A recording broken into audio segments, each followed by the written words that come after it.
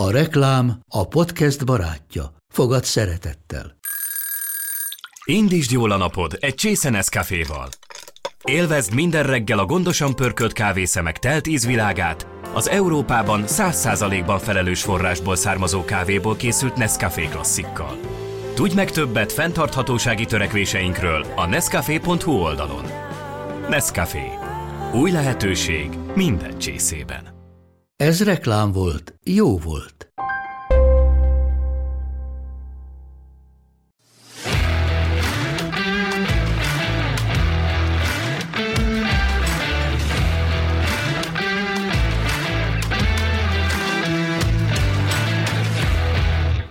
Szeretettel köszöntöm az Index podcast stúdiójában vendégeinket, akikkel ezúttal is a Highlights of Hungary 2021-es jelöltjeiről, a 2021-es év legkiválóbb teljesítményeiről fogunk beszélgetni.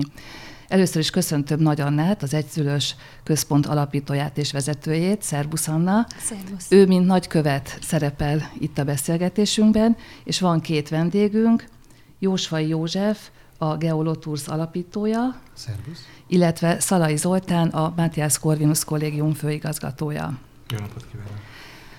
Anna, te jelölt is voltál a Highlights of Hungary keretében 2018-ban. Hogyan lettél nagykövet? A rablóból lesz a legjobb pandúr elve alapján? Hát nagyon érdekes most a másik oldalon állni. 2018-ban az Egyszülős Központot jelölték, mint az egyik highlightot, magyarországi highlightot, és akkor külön díjat is kaptunk, és hát ez egy óriási nagy dolog volt. Nagyon örültünk neki, és ez egy nagyon fontos visszajelzés volt arra, hogy amit mi csinálunk, az vajon mennyire fontos és mennyire értékes, mert hogy nekünk a legfontosabb és a legértékesebb. Amikor most megkerestek azzal, hogy legyek nagykövet, akkor hát részben ez megint egy nagyon jó visszajelzés volt, hogy a 2018-as szereplésünk az nem múlt csak el nyomok nélkül, hanem most a másik oldalról is meg lehet nézni, hogy hogyan is kell, vagy hogyan lehet projekteket válogatni, keresni. És hát ez egy nagyon érdekes élmény. Tehát, hogy onnantól kezdve elkezdtem úgy figyelni a világot magam körül, hogy ez is nagyon jó, de ez is milyen jó lehet, és hát igyekeztem a saját területemen egy kicsit kívül maradni, hogy ne csak olyasmiket nézzek, amikhez mondjuk értek, vagy amikkel foglalkozom, hanem olyan dolgokkal is, amikhez egyáltalán nem értek, mert hogy az még talán még izgalmasabb. A bőségzavarra volt egyébként így a fejedben a jelölteket illetően? Tehát annyi sok szépség, érdekesség, izgalmas dolog jött eléd, miután ilyen szemmel is néztél, hogy azt az 5 jelöltet kiválasztani nehéz volt? Az első mondjuk 1-2 napon azt gondoltam, hogy hát én nem tudok összeszedni 5 különleges dolgot, hát hogy tudnék? Én csak csupa olyan dolgot tudok, amit mindenki tud. És aztán, ahogy telt az idő, akkor valóban az történt, amit mondasz, egyre több ilyen projekt jött elém, és utoljára tegnap este volt, amikor eszembe jutott, hogy még őket is kellett volna, de hát mondjuk erről már lecsúsztam. Ki lett végül is az 5 jelölted? Az első jelöltem a Geolotours volt, Józsi most itt ül alapítóként mellettem. Érdekes módon valahogy úgy alakult az 5 jelölt, hogy ketten valahogy a környezetvédelemhez, fenntarthatósághoz kapcsolódnak, ketten az építészethez, és van egy 5., ami egy új terület. Ehhez a területhez a Geolotours mellett még a Zöld Gömb tartozik, ami egy olyan műsor, ami környezetvédelemmel foglalkozik a Vajdaságban. A 2 építészeti projekt, az egyik a Borsi Rákóczi kastélynak a felújítása, ami egy nyári hatalmas nagy élmény volt, amikor láttam. A másik pedig a Szent István terem felújítása, hiszen valami a maga korában egy európai csoda volt, amit létrehoztak, és azt, hogy ez sikerült most újra megjeleníteni, és mi meg tudjuk nézni ezt a csodát, ez szerintem mindenképpen az elmúlt évnek az egyik óriási nagy eredménye. Az 5. projekt pedig a Vérlovagok.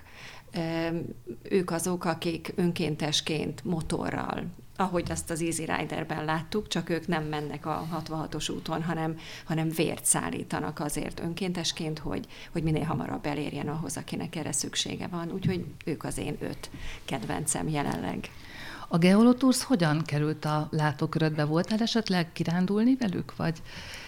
valaki a környezetedben? Ez egy érdekes dolog. Én a geológiáról annyit tanultam az iskolában, amennyit mondjuk a magyar gyerekek tanulnak a geológiáról az iskolában, semmit, és nagyjából ennyit is tudtam, azt gondolom róla. Tehát az, hogy ahol én járkálok, az alatt még van valami, ez szerintem elég sokáig nem fordult meg úgy komolyabban a fejemben. És aztán találkoztam egy csodálatos, fantasztikus emberrel, akihez aztán hozzá is mentem feleségül, és ő geológus. És onnantól kezdve azért jobban megfordult a fejemben, hogy hát tényleg nem ér véget ott a világ, ahol az aszfalt van, hanem még van ott más is. És hát így került a látóterembe a Geolotours, és az, ahogy ők hozzáállnak ehhez, hogy mi is történik a föld alatt, ahogy ők azt mondják, hogy a környezetet csak akkor lehet védeni, hogyha szeretjük, és csak akkor lehet szeretni, hogyha ismerjük. Én azt gondolom, hogy ez egy alaptétel. És hát, hogy mi köze az egyszülős központnak ehhez? Hát amikor arról beszélünk, hogy tartsuk fenn a környezetünket, akkor azt gondolom, hogy amikor az ember gyereket nevel, akkor a jövőt nevelgeti otthon, és a jövőt úgy nevelgeti otthon, hogy szeretné azt, hogy az a jövő, amiben majd ők belenőnek, az egy biztonságos és élhető és szerethető környezet legyen. Úgyhogy így kerestük meg utána még egy szülős központként a Geolotours-t, és aztán amikor az volt, hogy kiket is jelöljek, hát szerintem az első az volt, hogy őket mindenképpen szeretném. József, ugye ti azt hirdetitek, hogy a kövek mögé kell nézni. Hogy kell elképzelni egy kirándulást veletek? Elindultok, mintha ez egy normál kirándulás lenne, és egyszer csak feltárul a Földnek az a rengeteg kincse történelmi távlatokban, amit egy geológus lát, de ezt meg tudja osztani azokkal is, akik részt vesznek veletek egy ilyen kiránduláson. Hát igen, elsődlegesen az élménye fontos, azt gondolom. Tehát, hogyha valaki eljön velünk kirándulni, az mindenképpen egy élményt kap először, de egy teljesen másfajta élmény, mondjuk egy másik kiránduláson. Ha velünk jön kirándulni, akkor amellett, hogy a kirándulás úgy folyik le, hogy eljutunk A pontból B pontba biztonsággal és mindenféle kitérők nélkül, amellett a B pontban, mikor megérkezünk a célba, akkor egy egészen más visszatekintést tesz magára a természetre, mint korábban volt, mert meg tudjuk azt mondani és mutatni a többieknek, az ott lévőknek, hogy az ott lévő köveknek mi a története, mi a sztoria. Aztán ez a mi erősségünk, hogy tartalmat viszünk bele a kirándulásokba, és mindezt tesszük egyfajta játékos módon, és az embereket pozitív módon ösztönözve erre, hogy ebben az interaktív beszélgetésben részt vegyenek. Ti egyébként geológusok vagytok? Tehát szakmai ártalom? Abszolút. Abszolút azok vagyunk, de van közöttünk geográfus is, és egy geofizikusunk is van. Döntően geológusok vagyunk, és mindannyian lelkesedünk a szakmáért. Tehát könnyű volt a csapatot megalkotni, mert mikor kitűztem az zászlóra azt, hogy akkor a földtani kincseinket, azokat népszerűsítsük, akkor egyből jöttek a kollégák, és boldogan vettek részt ebben a projektben. Olyan programokat lehet találni a honlapotokon, hogy ti megmutatjátok a jégkorszaki fürdőt, a trópusi strandot, az óriásfenyőt, a vulkánokat, amiket nem látunk, hogyha csak úgy sétálunk ugye, a természetben. Milyen eszközökkel mutatjátok ezt meg? Hát egyrészt, hogy beszélünk róla, az a legfontosabb eszközünk, a tudásunk és a nyelvünk. Csak egy példa, hogy az embernek hogyan szok formálódni a szemlélete mondjuk a természet iránt. Egy személyes élmény, amikor geológus lettem, akkor döbbentem rá otthon Erdőhorvátiban egy szőlőnkben, hogy tulajdonképpen én, amikor korábban jártunk kapálni, ugye szőlt, azt kapálni kell, én gyakorlatilag bokáig gázolok a vörös opálban, amit korábban csak egy kőnek gondoltam, és az vörös opál. Hogyha valaki eljön velünk kirándulni, akkor egészen másképp néz rá mondjuk a Naszályra, ez egy nagyon szép hegy ott Vác fölött, vagy akár a Gellért hegyre is, mert amik ott vannak kőzetek, azoknak sztoria van. Azok valamikor elindultak Afrikából, és kikötöttek a Pannon-medencében. Óriási hosszú utat tettek meg, mentek fölfelé, lefelé, északnak, keletnek, és mi elmondjuk ennek az egésznek a sztoriát. Tehát meg vannak az egészek személyesítve a kőzetek és a hegyeink. Már is kedvet kaptam, hogy egy túrára benevezzek hozzátok. Ugye a honlapotokon lehet látni, hogy milyen típusú túrákat lehet kiválasztani, és milyen úti célokat, és milyen típusút. A milyen típusú közé tartozik az, hogy gyerekeknek is vezettek túrát, és akkor itt ilyen játékos kísérletek is vannak, ha jól tudom. Ezek hogy néznek ki? Hát ez a kedvenc területünk, be kell, hogy valljam.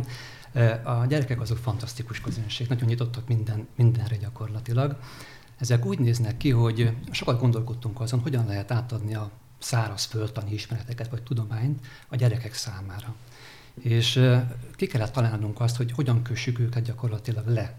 És azt mondtuk, hogy hát semmiféleképpen nem hosszú előadásokkal, hanem valahogyan szintén interaktív módon, tehát másszanak fel a kőre, kísérletezzünk például, és ementén induljunk, és úgy beszéljünk a geológiáról, hogy meg is értsék ezt. Tehát kitaláltunk olyan hasonlatokat például, hogy Magyarországnak a földtörténete tulajdonképpen leírható 4 féle eszközzel, egy ollóval, egy hólapáttal, néhány úszógumival és egy nagy lavorral. Ezeket mind lehet mutogatni, mint hogy most el is mutogattam ezeket. Ezeket szépen mutogatják, és emögébe tesszük tulajdonképpen, hogy mit jelentenek ezek az eszközök, mi történt ekkor, hogyan írjuk le az ollót. A Tétisz-óceán jelenti az ollót, ott rakódtak le ezek a kőzetek, a hólapát jelenti a takarós mozgásokat, az úszógumi az izosztáziát, mikor felemelkedik a hegység, aztán pedig a labor pedig a Pannon-medence. Oda érkezik még a végén minden. Rendkívül élvezik.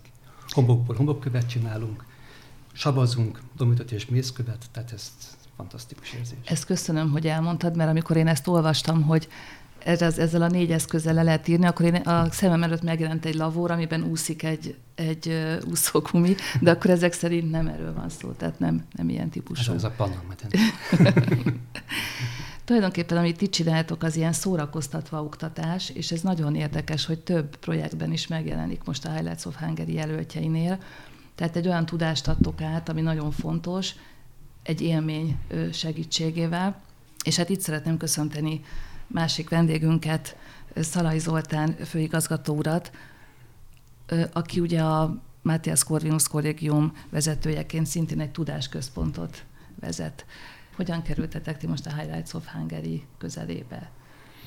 Ez ugye az MCC 2018-ban, akkor, amikor Anna is jelölt volt, az Anna szervezete is jelölt volt, akkor az MCC is jelölt volt, és hát nagy meglepetésünkre, meg hatalmas örömünkre a közönség jóvoltából 5. helyet értünk el, ezen kívül külön díjakat is kaptunk, úgyhogy nagyon boldogok voltunk az egész kapcsán, és akkor azóta folyamatosan kapcsolatban vagyunk a Highlights of Hungary szervezőivel, folyamatosan valamilyen módon együttműködnek diákjaink és a Highlights of Hungary szervezete, és éppen ezért merült föl az idei év kapcsán, hogy mindenképpen szeretnénk létrehozni egy MCC díjat, és hát ami én is most nagy élvezettel hallgattam, és mint túrázó engem is nagyon megindított, meg felkeltette az érdeklődésemet, amit itt elmondtál az előbb, hogy ti milyen projekteket csináltok, és ez a Highlights of Hungary-nek a különlegessége, és ez a fantasztikus benne, hogy itt olyan Kárpát-medencei történeteket találhatunk, ami nem az, hogy nekik van a legtöbb, a leggyorsabb, legvalamilyen, hanem ezek igazi szerethető történetek, amelyek nevelnek, amelyek oktatnak, és igazi kreatív, tehetséges, és a mindennapokban tevékenykedő embereket ismerhetünk meg a Highlights of Hungary-n keresztül. És hát ez az MCC több ezer fiatallal foglalkozik a Kárpát-medencébe, több ezer fiatallal általános iskolától egyetem végéig, és éppen ezért merült fel, hogy szeretnénk egy olyan díjat alapítani, ahol a legtehetségesebb, legkreatívabb projektet díjaznánk, és a díj pedig abból állna, és azt szeretnénk felajánlani, hogy az egyik tehát aki ezt a díjat majd elnyeri, őt az MCC összeköti azzal a külföldi, a világban azt a hasonló tevékenységet végző, de legismertebb, legkiválóbb hasonló szervezettel, személlyel, vagy céggel, vagy éppen akárki legyen a jelölt, és oda el lehet utazni, és egy nemzetközi hálóba is kezdjenek belépni ezek a projektek, ismerjék meg a best practice-eket, legjobb tapasztalatokat külföldről, és ezek a kiváló Kárpát-medencei projektek, ezek váljanak akár nemzetközi sikerekké.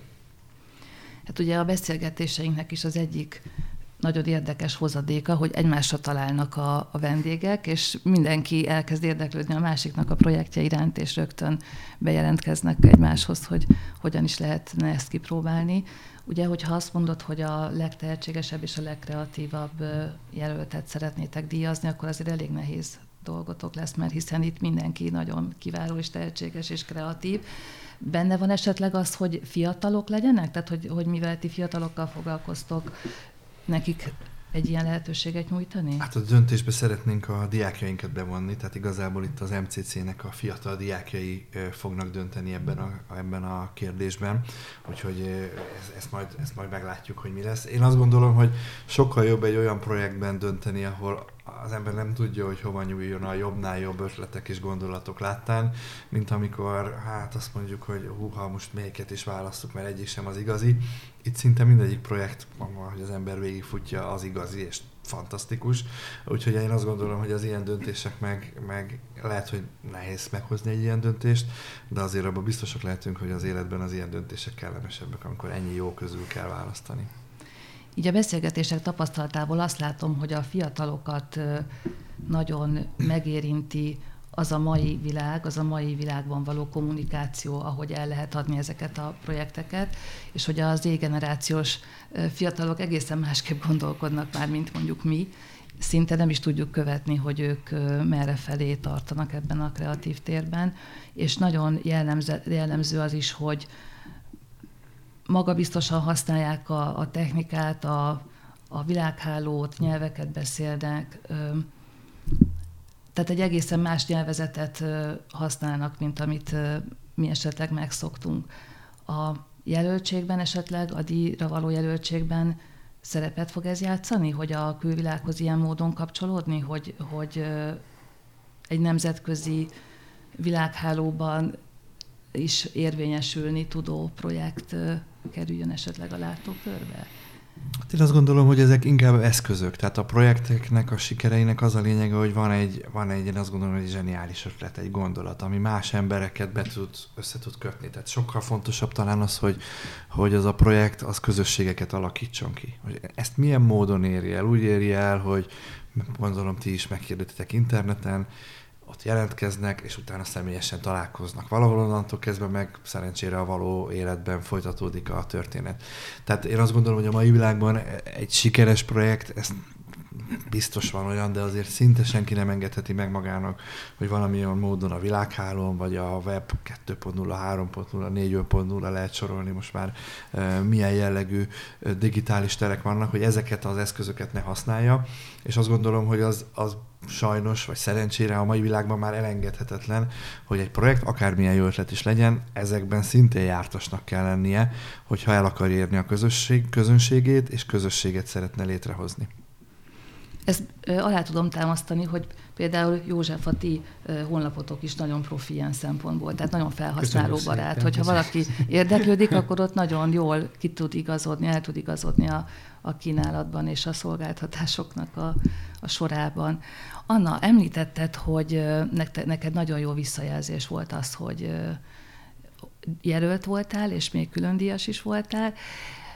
Kérdés ugye az ilyenkor, hogy a jelölteknek a további életében milyen szerepet játszik az, hogy jelöltek voltak, hogyan mozdította elő a további munkájukat. Te ezt el tudod mondani első kézből, hiszen már van mögötted egy ilyen tapasztalat. Mit tudsz erről elmondani?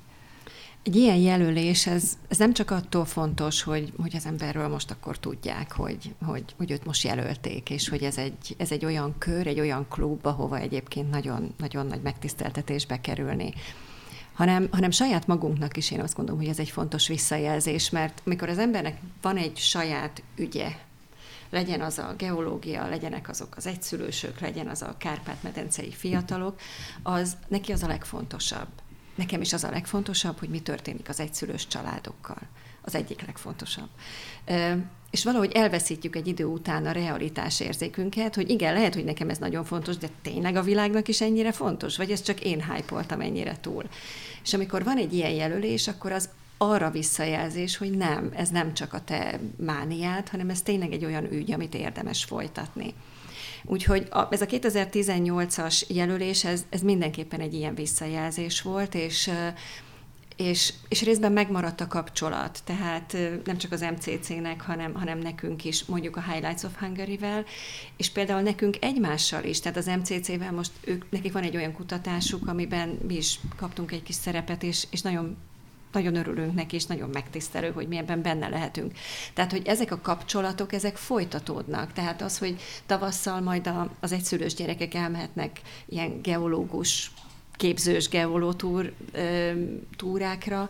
Tehát ezek mind olyan dolgok, amik nem érnek véget akkor, amikor az ember kap egy díjat, vagy jelölik, hanem ez egy olyan fajta együttműködésnek a lehetősége, ami szerintem mindenkinek egy ajándék, aki ebbe belekerül. Köszönöm szépen a vendégeinknek, hogy részt vettek a beszélgetésben, és hát kívánom mindenkinek a sikert a saját területén is, és hát a jelöltség kapcsán pedig a Highlights of Hungary idézőjelbe versenyében való részvételhez is. Köszönöm szépen. Köszönjük szépen.